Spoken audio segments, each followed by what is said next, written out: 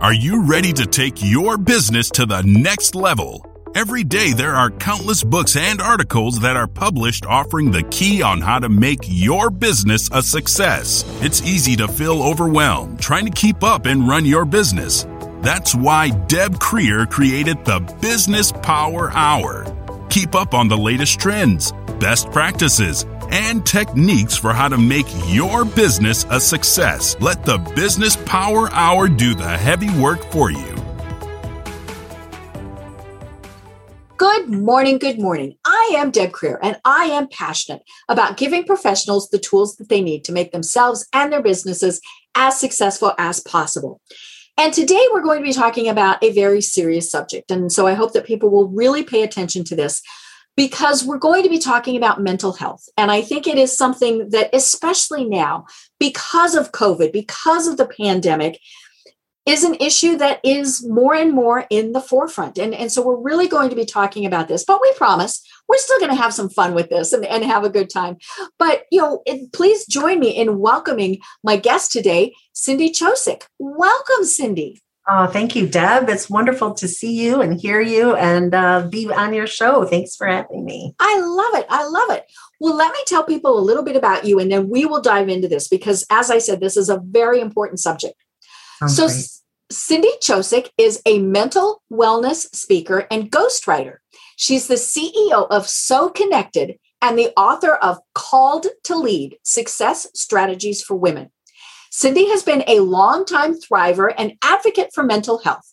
After living through mental diseases and developing tools, practices, and habits to help herself maintain mental wellness every day, she now shares her humorous stories and tools she's developed with her audience.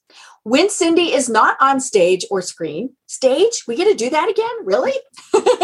She is ferociously ghostwriting books for mental health professionals who desire to share their experience to help their readers and mental health influencers who are called to share their journey to achieve mental wellness. To keep her tongue sharp and her pencil sharper, Cindy belongs to many speaking and writing associations. She is happiest writing books on the beach and is even happier to be with us here today. So again, Cindy, welcome. Thank you so much. It's wonderful to be here. Great. Well, I always like learning more about my guests. So tell us how it is that you got to where you are today and how you know that this truly is your passion in life.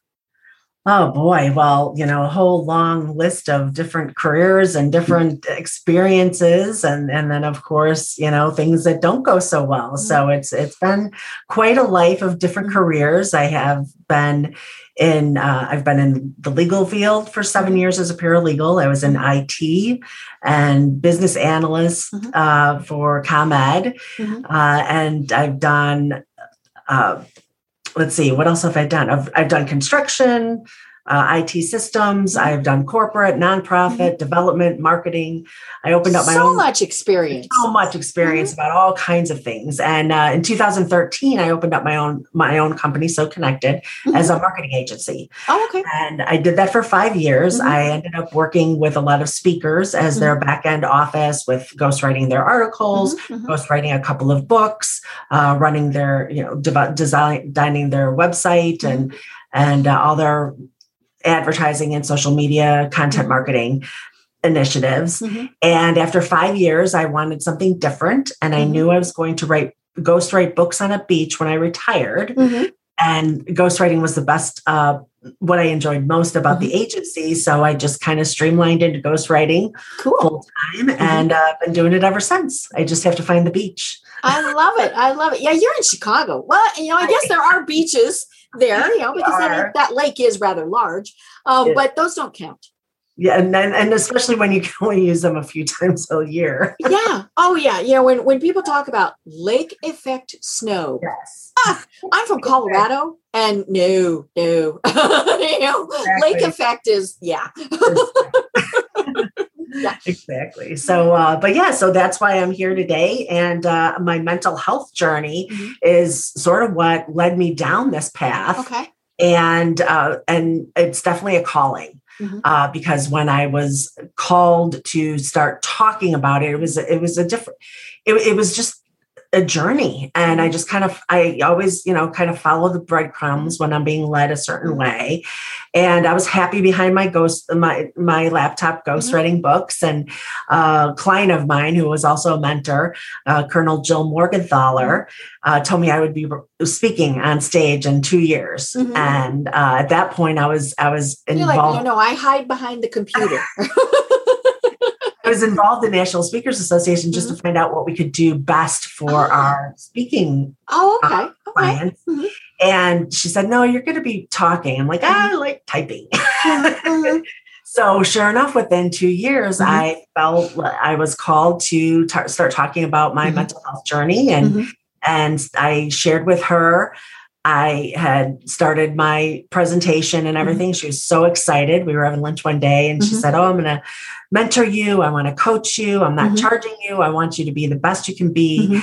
And it was absolutely exciting. The best lunch I've ever had. And unfortunately, she passed away 3 weeks later. Oh, no. Oh, scuba diving accident. And so that was devastating. And the one thing I learned about that is the importance of us having a book.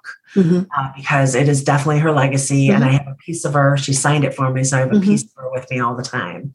And so that was just a good silver lining in a very dark day. And so I did continue my journey to speaking. And I've spoken about mental health and mental wellness for a couple of years now. And this year I really joined the forces of the ghostwriting too.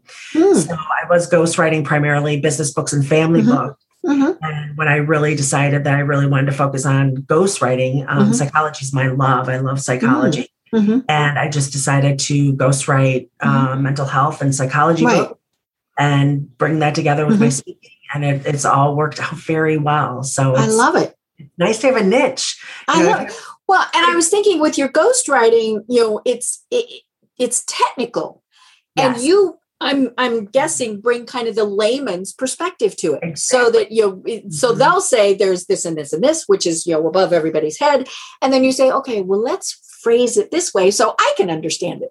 Exactly. And the interesting thing is while I was in IT, I wrote technical. So whatever job I was in, no matter which industry, they always relied on me to do the writing.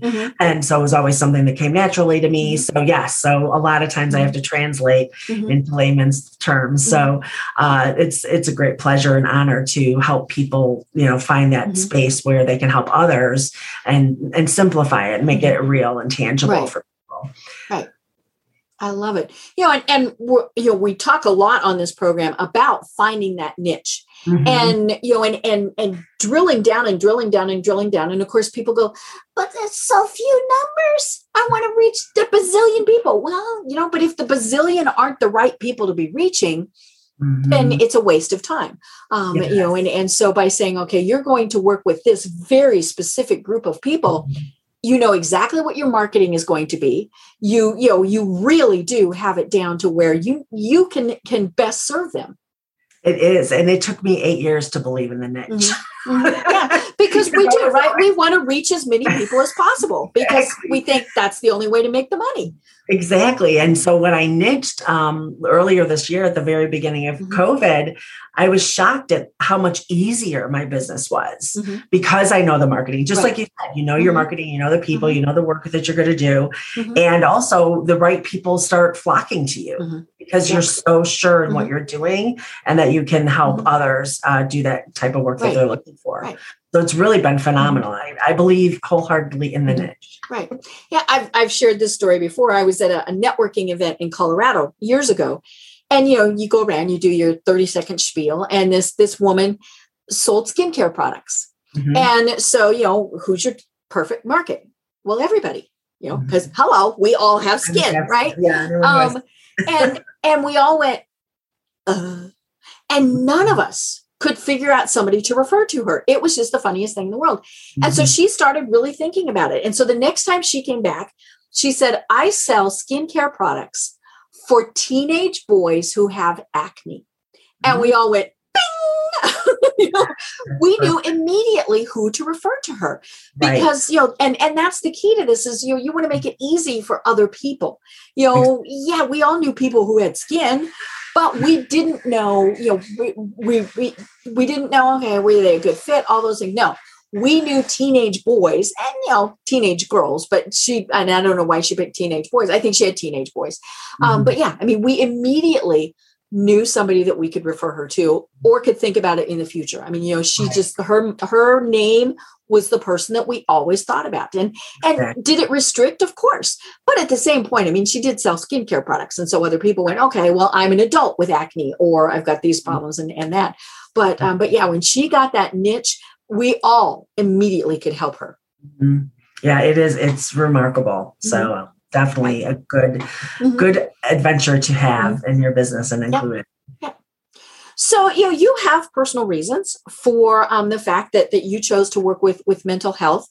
And, it's so interesting. I was reading the chapter that you wrote for your book, which is again Called to Lead, Success Strategies for Women.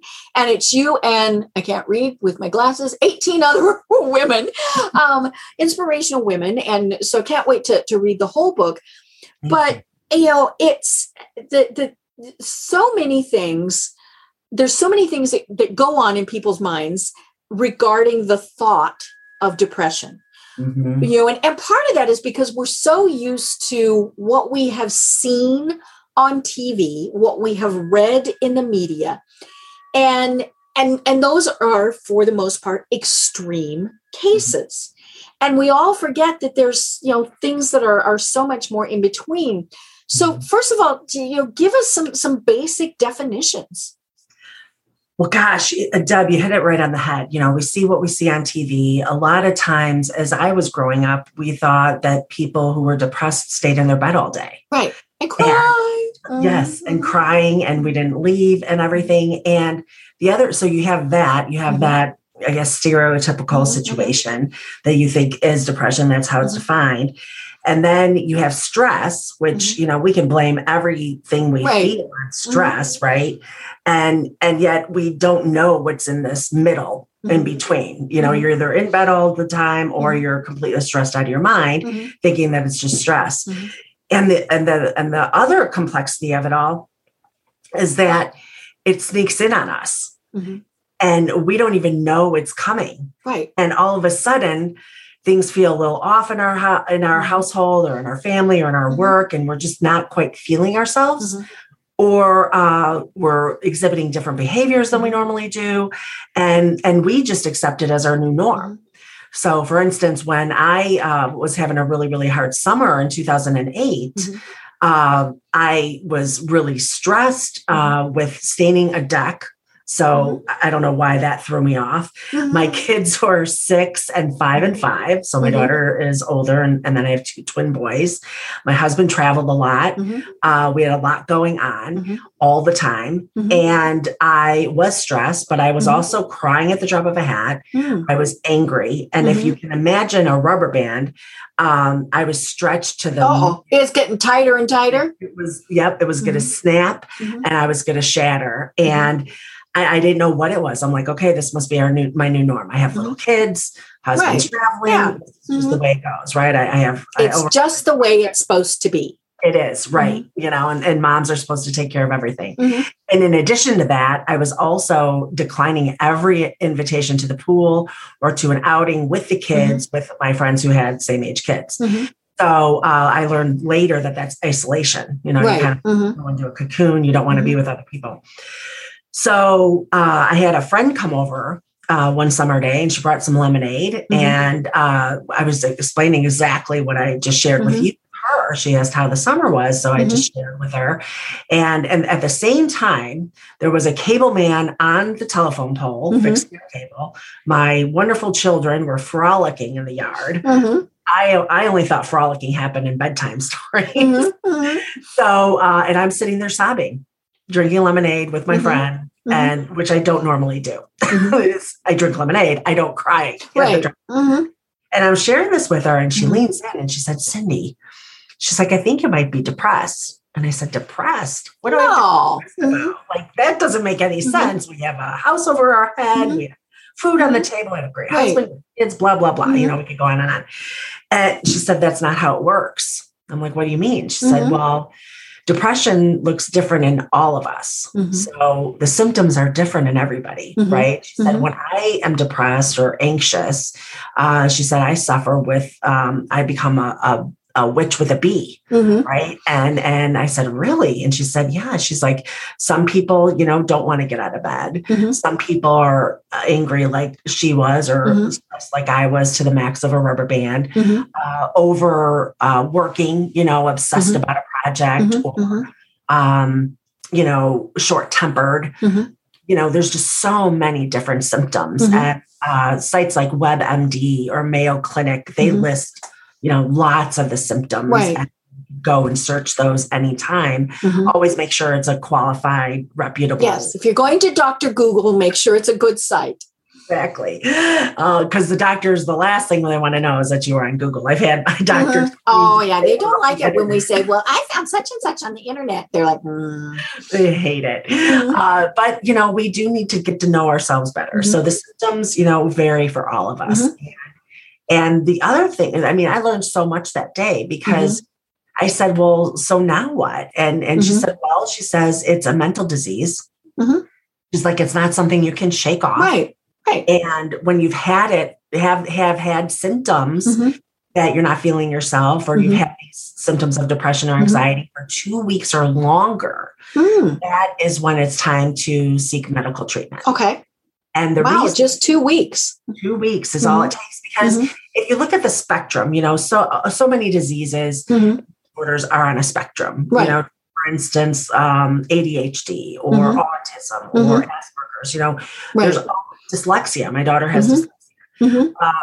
There's a spectrum. So in depression, you can have the blues, or unfortunately, you may be hospitalized, right? Psychiatric care. Right. Yeah. Because you might be suicidal. You might, things like that. Exactly. So the blues, when we have the legitimate blues, that's something we might be able to shake off in a half a day or two, right?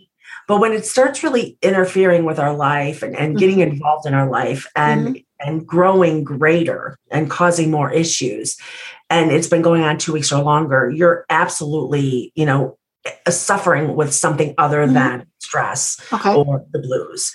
So if for all your listeners and for anyone, Deb, if you can recognize yourself in these symptoms and it's been going on for 2 weeks or longer, it's time to see your doctor like today or tomorrow as possible. That's how important it is, because it can spiral down into really, really dark thoughts. And then, of course, like you mentioned, suicidal thoughts. And that kind of work. And that's definitely where we don't want to go. We don't want to get to that phase of the storm, as I call it. So 2 weeks or longer, see your doctor as soon as possible. When she made me promise to see her, my doctor, I promised her, and I worried that I would have to fake it, because usually when you go into the doctor, you're confident, you're coughing or whatever, right? I know. How are you doing? Fine. Yeah. How many times do we tell that to the doctor? And then I'm like, okay, if I was fine, I wouldn't be here. Exactly.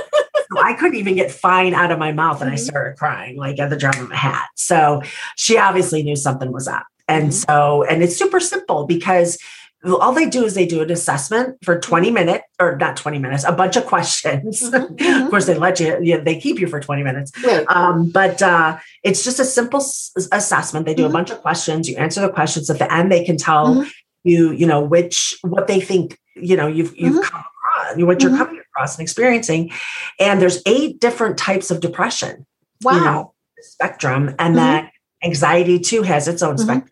So they'll be able to tell you like which, maybe it is depression, it's anxiety, maybe it's not, but at least you know. And then from there, they talk about the different treatments. So it might be medication, it might be psychotherapy, it might be a combination of both, it might be some other things, because there are things that we can do for ourselves, like exercise and eating healthy. Right. All those things are important.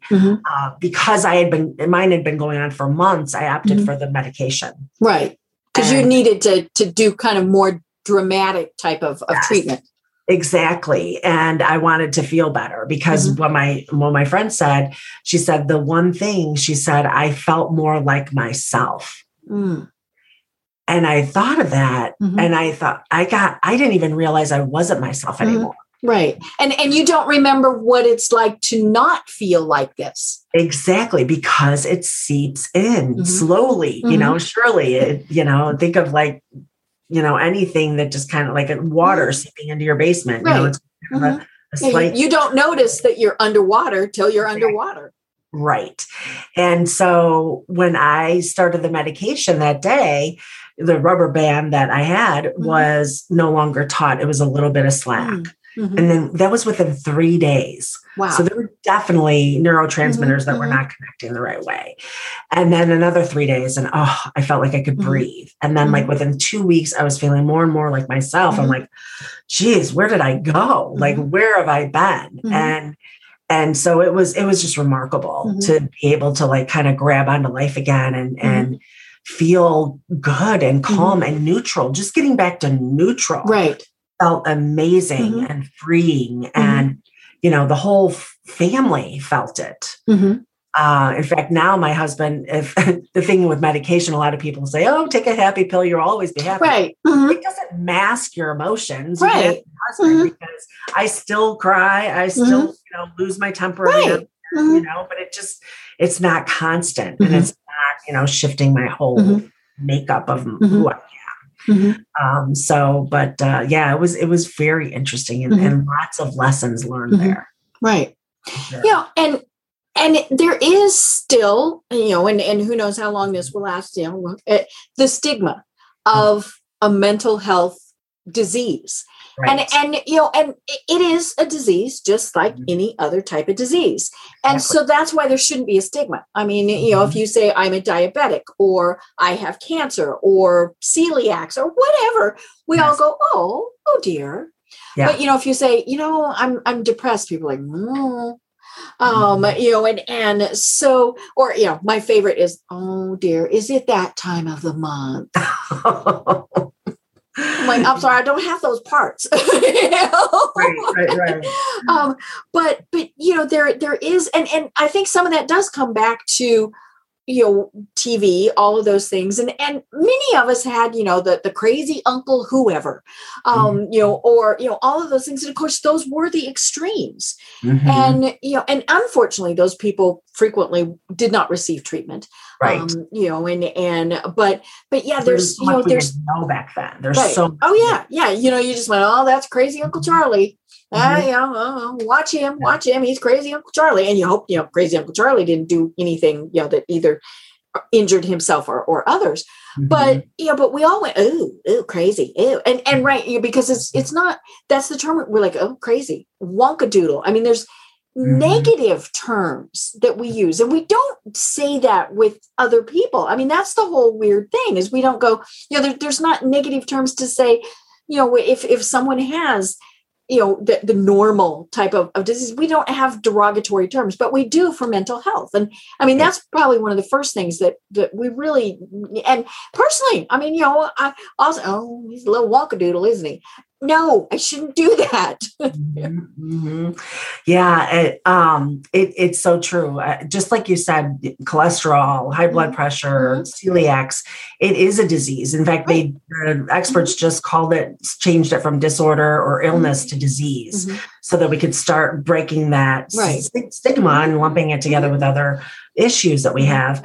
And what I'm hopeful for is, especially this year with COVID, so many celebrities are coming forward and talking about what they have suffered through, right? And athletes and executives, and people are sharing their stories. And that was one of the reasons why I wanted to get involved in this, is to help break the stigma, because the more we talk about it, the more we share our own stories, the more normalized it will, it'll neutralize it. Like we can still function. It's not that, like Uncle Charlie, he might have had a lot more issues, my grandparents were both alcoholics.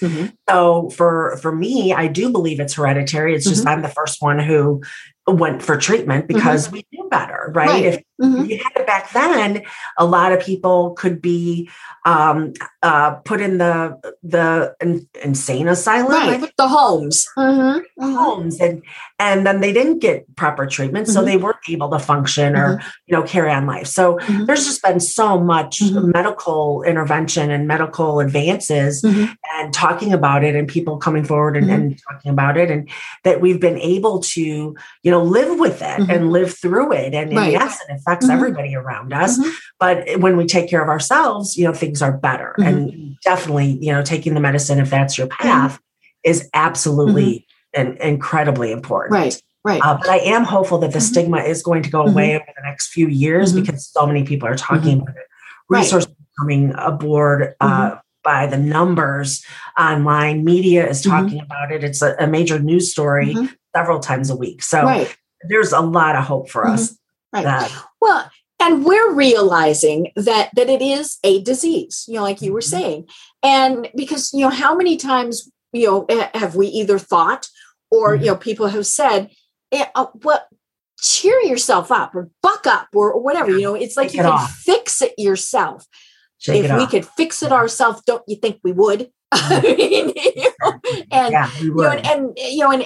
it's the same thing with, say alcoholism, if somebody could stop drinking, they would, exactly. But there's, there is something that is there, and it's just, it takes more. And and the thing we need to remember is there's nothing wrong. And I think that's the other thing is we think, well, what's wrong with you? Well, again, you don't say that to somebody, like if you were to say, hey, I have diabetes, I wouldn't say, well, what's wrong with you? Exactly. And so it is, it's that mental shift that we need to make, or that everybody needs to make, to think, okay, this is something that is, affects so many people. I mean, I almost use the word normal. But it's normal in the fact that it's along with all these other diseases. Yes, exactly. It is normal in that way. And also COVID has increased mental health issues and diseases 30% since the beginning of COVID. So, and a recent stat that I saw, more than 2 out of 5 people are struggling with mental health diseases in some way, shape, or form. So that's more than half of us. And so it's just really fascinating. And, so we all know somebody. If it's not ourselves, we all know somebody who is somewhere on the spectrum of suffering, either depression, anxiety, or other things. And the interesting thing about it is that when you're suffering through it, and it's part of these 8 types of depression, one of them, which I thought was really interesting, was one that elderly people can experience. And that's a depression where they're depressed until they have something to look forward to. So if they're living in a home, or they're living on their own, or with their spouse or partner, they, are depressed the whole time until like their daughter or grandchildren call. And they're expecting a new grandchild, or or they're going to the game, grandkids game, or there's a party coming up. So that was interesting to me, because it's so, I'm sure so common, and people just say, oh, there's nothing to do, I'm bored, maybe masking it with boredom, or where, when you're younger, it's stress. And so there's things like that we need to be aware of when we're caring for other people, when we have loved ones around us, or people who are on our teams. There's a lot of work that can be done in that aspect. And sometimes that can be difficult. So some ways that you might recognize it in others, obviously, we talked about a lot about the symptoms. And if you're also noticing things that they're not their normal selves. So we talked a little bit about the show about how can I tell from seeing them on Zoom when I'm used to seeing them in person. It's a little bit more difficult, but there definitely can be cues. So for instance, one of them could be, let's say the person is always prompt, like my husband, Big Ben, right? I call him Big Ben. I'm always usually late, I'm running late somehow. We're total opposites. So let's say that I don't think me being on time would be an indicator. So I think maybe something. Oh, okay. But let's say my husband was all of a sudden missing meetings, or he's coming in late. Right. He might look unkempt. So maybe the hair is not washed or hygiene, or maybe they're off camera because they just don't feel good. They're oversleeping. So, and they're saying things like, well, I'm going to go have a cocktail at happy hour or noon. One of the things medical experts have noticed is that people are taking up day drinking, including breakfast drinking more. Oy. So putting Baileys or vodka in their coffee is a thing right now. And I know a couple of people who are doing that, and I'm concerned about them. So there's things like that you can notice people are doing, right? Right. And it's really important that we sort of, like, my friend came over, and it was like the friend next door, right? We had that conversation. She had that nice conversation as if she was the friend next door, right? And helping me through it and asking me questions and just keeping it kind of low key. I mean, even when we're managers, have you ever had to have a difficult conversation? Right. Oh yeah. Yeah. Right. So in this situation, you have to almost tone it down a little bit more than you would for like a disciplinary action, because you want them to open up and you want them to, what's going on. So you get them the resources and get them the help they need. And maybe they need some more time off work. Maybe they need a schedule change. Maybe someone in their family is going through something. So there's all kinds of cues that people give us when they are suffering, like, oh, I just don't want to get out of bed. Oh, I'm drinking so much more. I gave up exercise and they're a total fit person. Or maybe they're losing weight. Maybe they have a spiritual practice that they're very good at. Like for us, it's like going to church, right? So maybe they're not going to church anymore, or they're starting to question their faith. It impacts your physical, your emotional, your psychological, and your spiritual sides of you, and it's all inextricably interchangeable. Right? So the physical pain that people could endure is like a lot of back pain, and you can have headaches. You can have, just digestive issues. I would think would be because the stomach acids that you've got going on because of this. Absolutely, and that brings me to a funny story. About 4 or 5 years ago, the kids and I were in a major car accident, and I think I felt a bubble surround us from heaven or somewhere that protected us, because there was no way we should have survived this accident with only a couple of bruises. So it was very, very interesting. And so luckily, and I was really feeling that I was feeling off. So I felt like there needed to be an adjustment in my medications.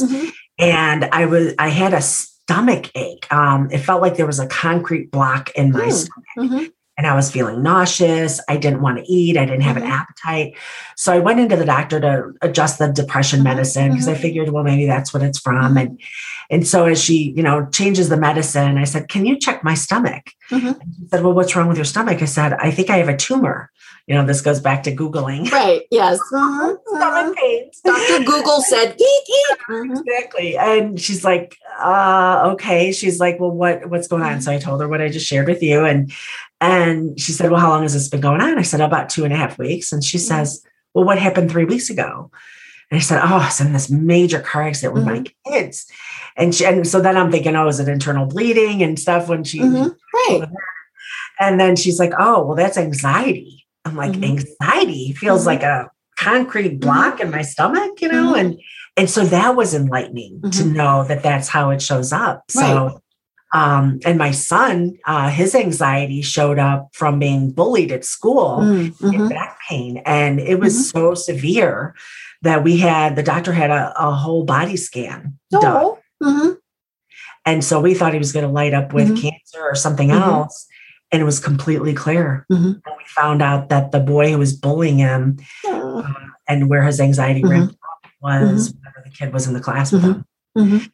So it does show up as pain, foot pain, stomach pain, like you said, all kinds of things. And so we just need to, and we know our bodies. So when we know our bodies and our bodies talk to us, and if you're not tuned into those things, and something's going on and all the doctors can't figure out what it is. Well, it could be a mental diagnosis. Right. And so it's good to be in tune with things and tell the doctors what's going on. Oh yeah. Well, and yeah, because they're not mind readers, like we said, we go in and they say, how you doing? Fine. And so, we have to tell them. And the important thing is, if they're not listening, then you need a different medical practitioner. Exactly. And I don't care what it is, whether it's mental or physical health. If you don't think you're getting the answers, then you need to go to somebody different. Exactly. It gets a little tricky with insurance, but you need to do that. But COVID is just, it's done so many things. I think there's been a lot of good things that have come from it, which is very bizarre. But, everybody has been isolated, both forced and by choice. It's funny. I haven't been to an in-person networking event in 14 months.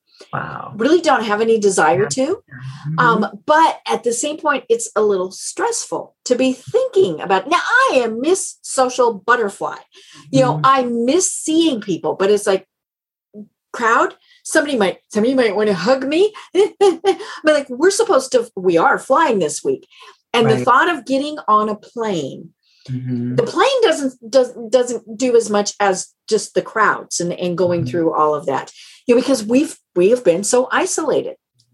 And, and when we're having to do virtual doctor's appointments, I mean, that's the other thing is, they're not picking up on the subtle and maybe even the not so subtle signs, but it's just something that I think we all need to be paying much more attention to the people that we're interacting with, and especially if we're only seeing them on this screen, and looking at, this person is normally somebody who's very nicely dressed and they're not so much. Now it's funny because, we've been doing this now for over a year. So we have gotten more casual, just because it's like, I'm sorry, I'm not putting on the fancy shirt again, just to sit here. I tell people the reason I don't want to go back to in-person networking is I don't want to put shoes on. But yeah, we need to, and as a manager of somebody, you need to watch those things. And especially if you are only doing group meetings. And so how, it's very difficult. It's one thing to approach somebody and say, are you feeling okay? Because, you might notice a physical thing, but how do you talk to somebody about this without them going, completely shutting down or taking offense or something? It's a tricky situation. So if you approach it as you become to be the friend next door, so that's one of my phrases that I use. So you're gonna approach it like be the friend next door. Like my friend Dawn, she approached it gently. She said, I think you might be depressed. Now, if someone's working with you, you kind of want to open up the conversation with, perhaps. Give them an example. Say, I've noticed some changes in you. What's happening in your world?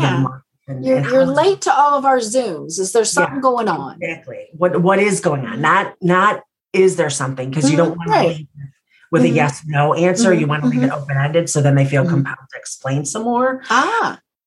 So that'll be helpful. So always because if you say, "Are you okay?" Yes. The response you're going to get is fine. Fine. And there's a funny acronym for that one that wouldn't be appropriate for error, but the F stands for. And so you want to open it up with an open-ended question and not be accusatory, but gentle, as if just being a friend, and then also, how can I help? And if they are struggling with more than that, if it seems more serious, because, depression is on a spectrum and there's 5 phases. So throughout my course of having depression, anxiety, and suicidal ideation, one of the checkpoints I do with my mental health check. So I do a mental health check every day. And it's a process of, just pausing for a minute to see where I'm at, especially if I'm feeling scrambled or stressed. I'll just pause for a moment, kind of do a body scan and say, okay, where is this happening? Is it stress, anxiety? Is it depression? Am I having any pains? And just kind of like do that mental health check because it's important, as important as brushing your teeth. Right. Twice a day, you wash your face, do your mental health check. So brush your teeth, wash your face, do your mental health check. But the 5 phases, so I've recognized that I can be anywhere in the 5 phases. And I equate it to 5 phases of a storm. So on the first phase, it's sunny. Everything's hunky-dory. Right. Not a cloud in the sky, right? The next phase, it's like, okay, so it's still kind of sunny, but there's a couple of clouds coming in. So it's slightly cloudy. The third phase is when it's more cloudy and starting to get dark. So, and then phase 2 and 3, you're kind of feeling like, just a little off. You might be a little demotivated or finding it hard to, stay in. I think I'm going to go take a nap. Exactly. Right. Although I'm a big fan of naps. I know, we like naps. I want to go back to being in kindergarten, right? Me too. Yes. Graham crackers, milk, and a nap, right? So then the third phase is that, it's starting to get slightly cloudy. The fourth phase is now it's really dark and cloudy. The storms are coming. It's raining. It's pouring. The lightning's coming in. And in this phase, you're really feeling kind of like, you're rocking the boat, you're kind of like, okay, I'm not feeling, you got to check in and say, am I feeling myself? If I'm not feeling myself, what am I experiencing? And some of those things are, you might just be scrambled, I find myself scrambled, not able to focus, might be obsessed with a project, you might be isolating, you may be just blowing everything off. You're avoiding things. Maybe at work, you're usually really great with the clients, and now you're not making phone calls, or you're in sales, and your sales are dropping, or your productivity is dropping. Something is definitely going on. You're starting to see like this really, kind of like scary space. Right. And in 2, 3, and 4 is when you want to really call attention to it and kind of course correct as if you're a ship in the storm. And because you don't want to get to 5, because 5 is the tornado. 5 is danger. Danger, and you are spiraling, and you can end up in that vortex of the tornado. And that vortex is the dark thoughts. So at the bottom of that vortex is where you're, maybe suicidal. You might be planning your life. You might be thinking, my family deserves more. I don't really deserve this life. Right. Or you might be wanting to harm others. I mean, exactly that too. And so when we can put it in a phase, right? So, and then recognize it and then course correct, then, we can get back to who we are and how we like to operate our lives. When it comes to other people, so let's say we're talking about, working with someone, how do we have those difficult conversations? If they say, I'm not really doing well, and every situation is different. If I'm not doing really well, I'm struggling, I am having this and this and this.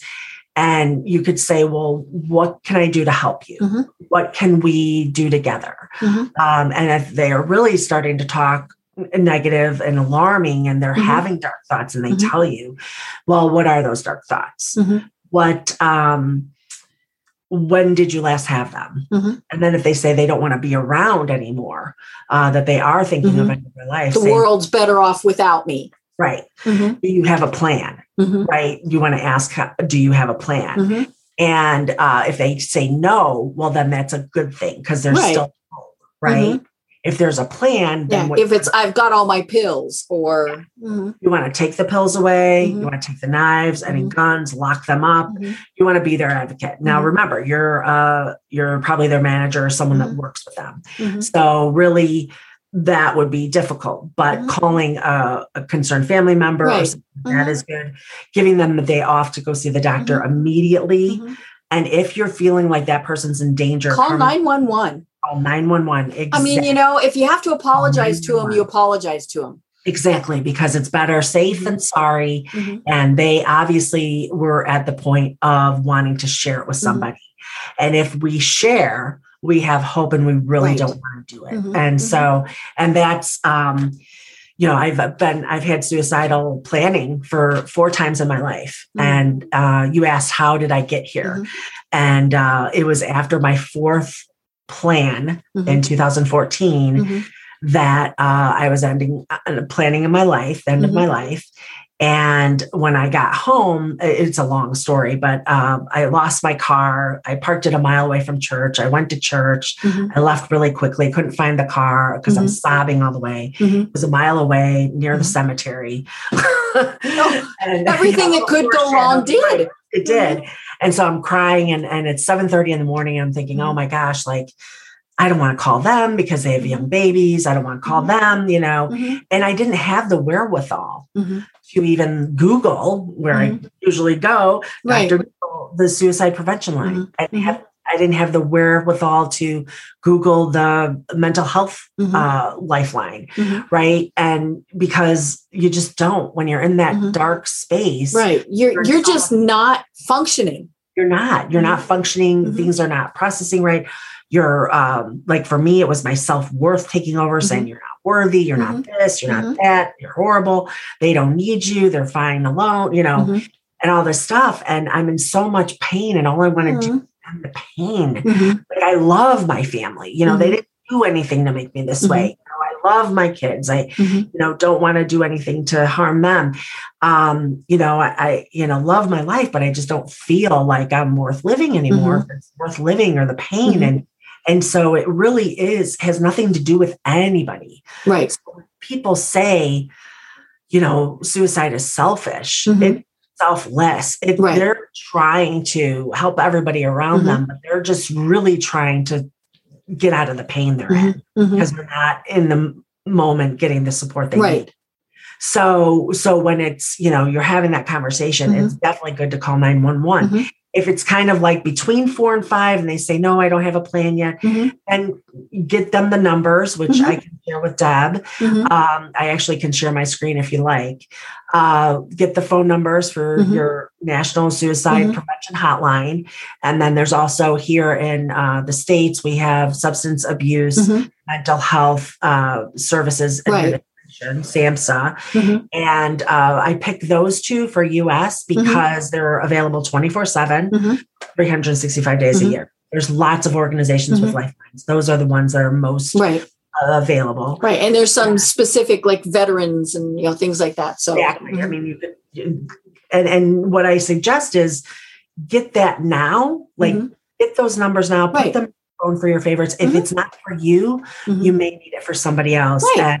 And either or, hitting a number that is the suicide prevention line is a lot easier than having to search for it, even in your contact. Right, because you're going to get befuddled and think, And even if you're not the one that's thinking of suicide or thinking you're mentally, you might see somebody in a parking lot that you're thinking, oh my gosh, I need to dial 911.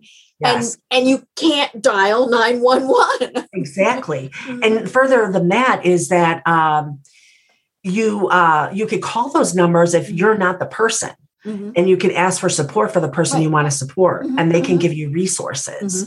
Another good resource is Psychology Today. They drill down into providers in your area.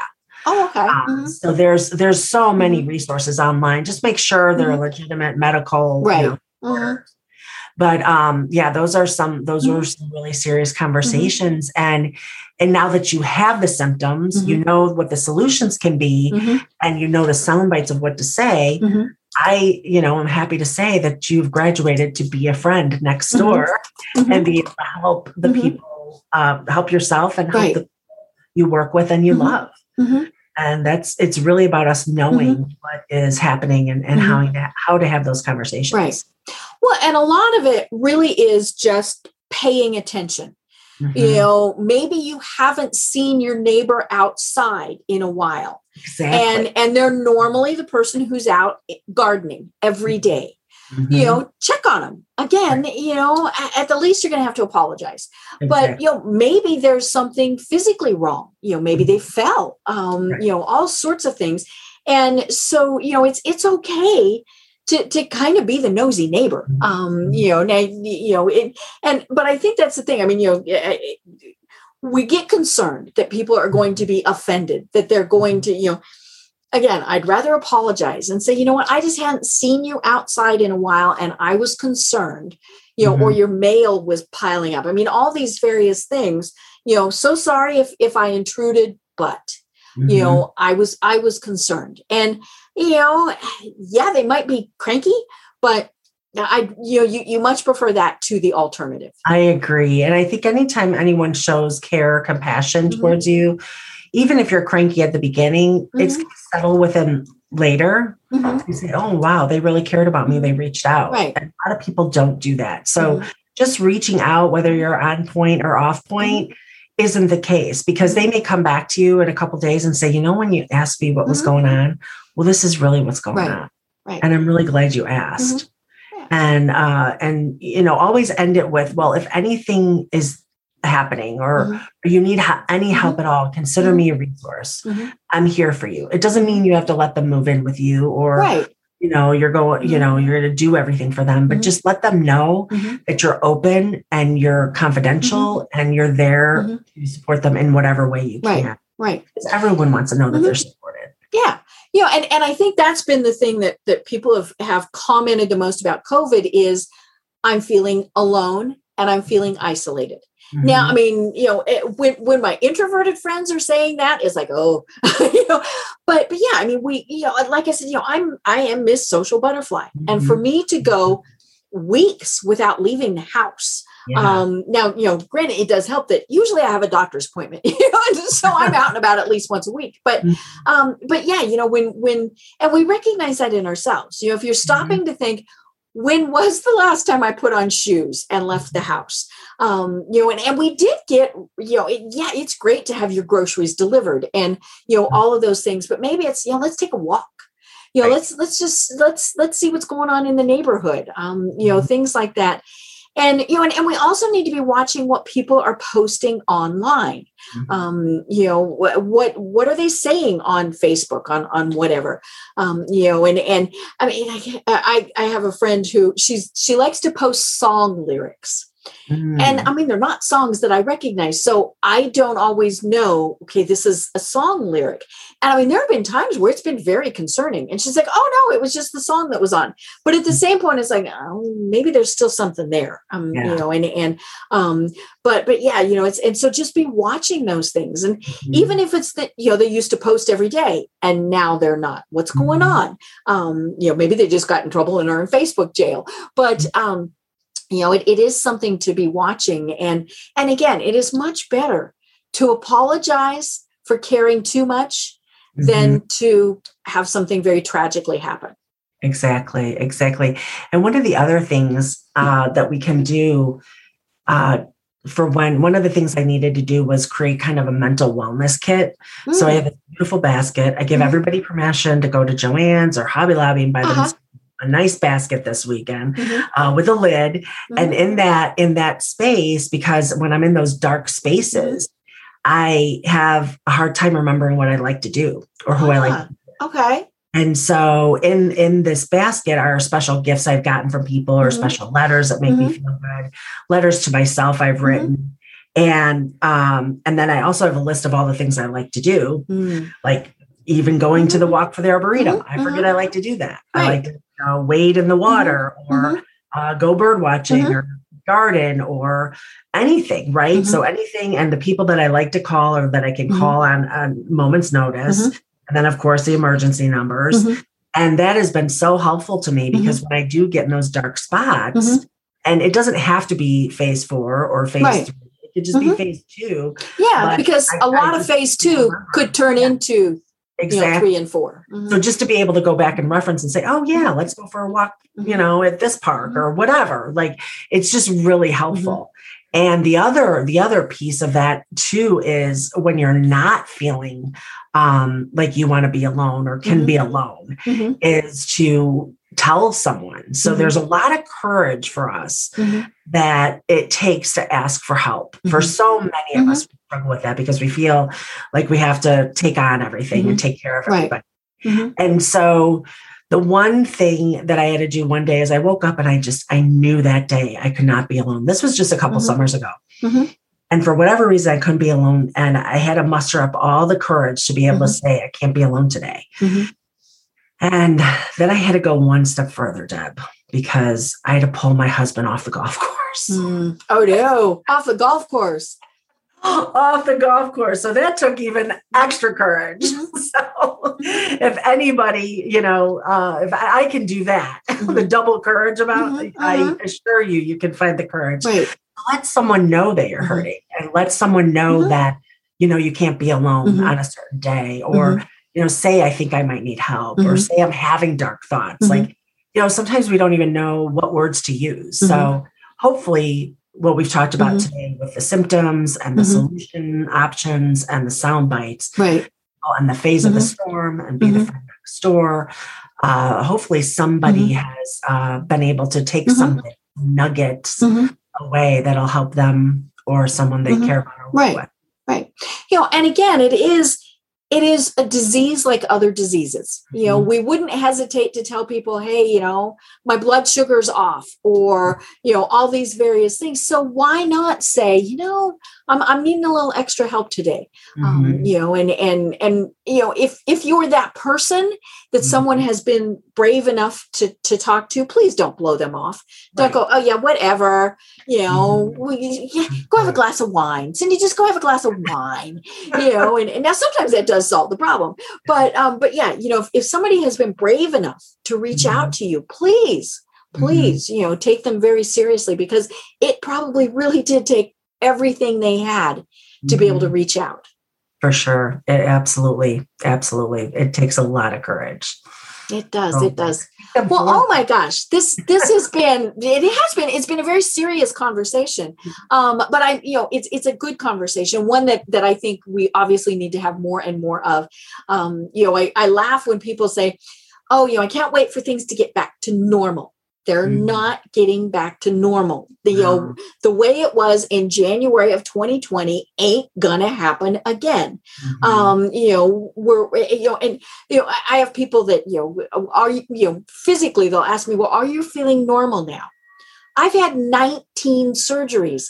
I'm not going back to the way I was 5 years ago, but that's okay. We figure, okay, this is where we are now.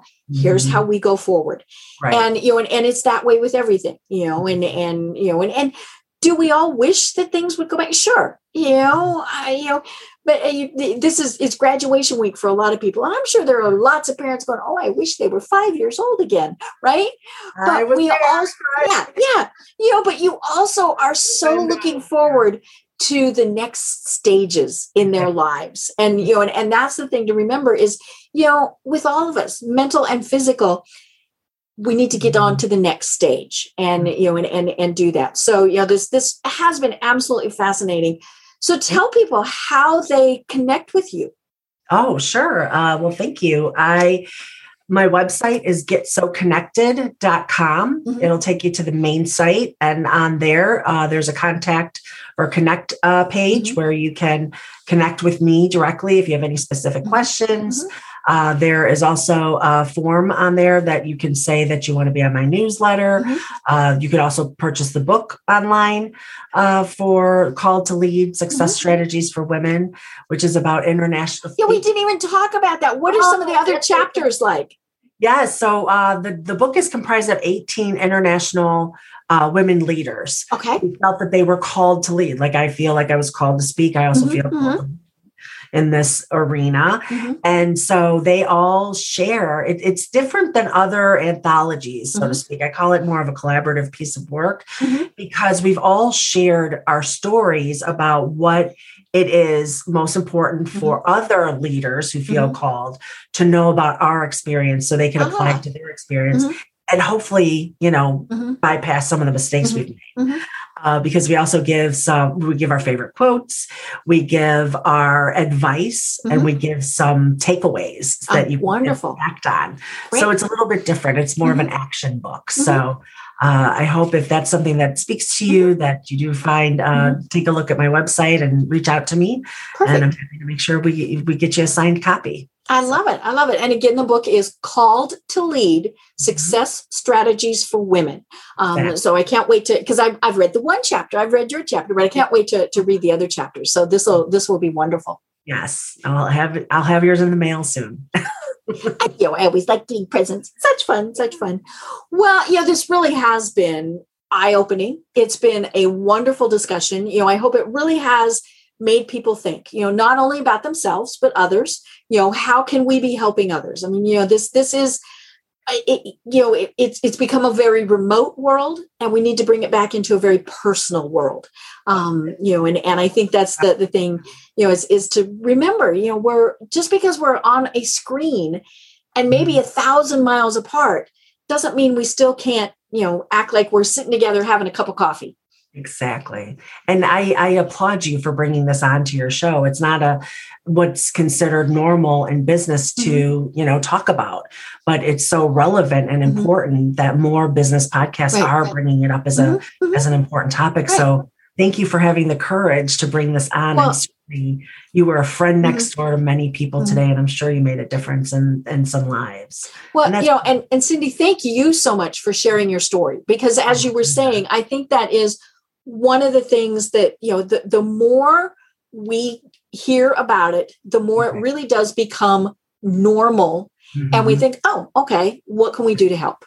Exactly. And that's what it's all about. I love it. Well, do you have any final words of wisdom for everyone? Do your mental health check after you brush your teeth and wash your face. You can do a mental health check as many times a day as you like, and just keep in tune with what's going on with you, what kind of support you need, and then what kind of support other people may need. And let's just all be there for each other so we can help each other live the lives we deserve, because none of us deserve to struggle. Right. I love it. Well, I am Deb Creer. I've been having an absolutely wonderful, enlightening discussion with Cindy Tschosik. And until next time, everyone have a great day. Tune in for our next program for even more trends, best practices, and techniques for how to make your business a success. The Business Power Hour, hosted by Deb Creer, is proud to be part of the C-Suite Network. This podcast is a part of the C-Suite Radio Network. For more top business podcasts, visit c-suiteradio.com.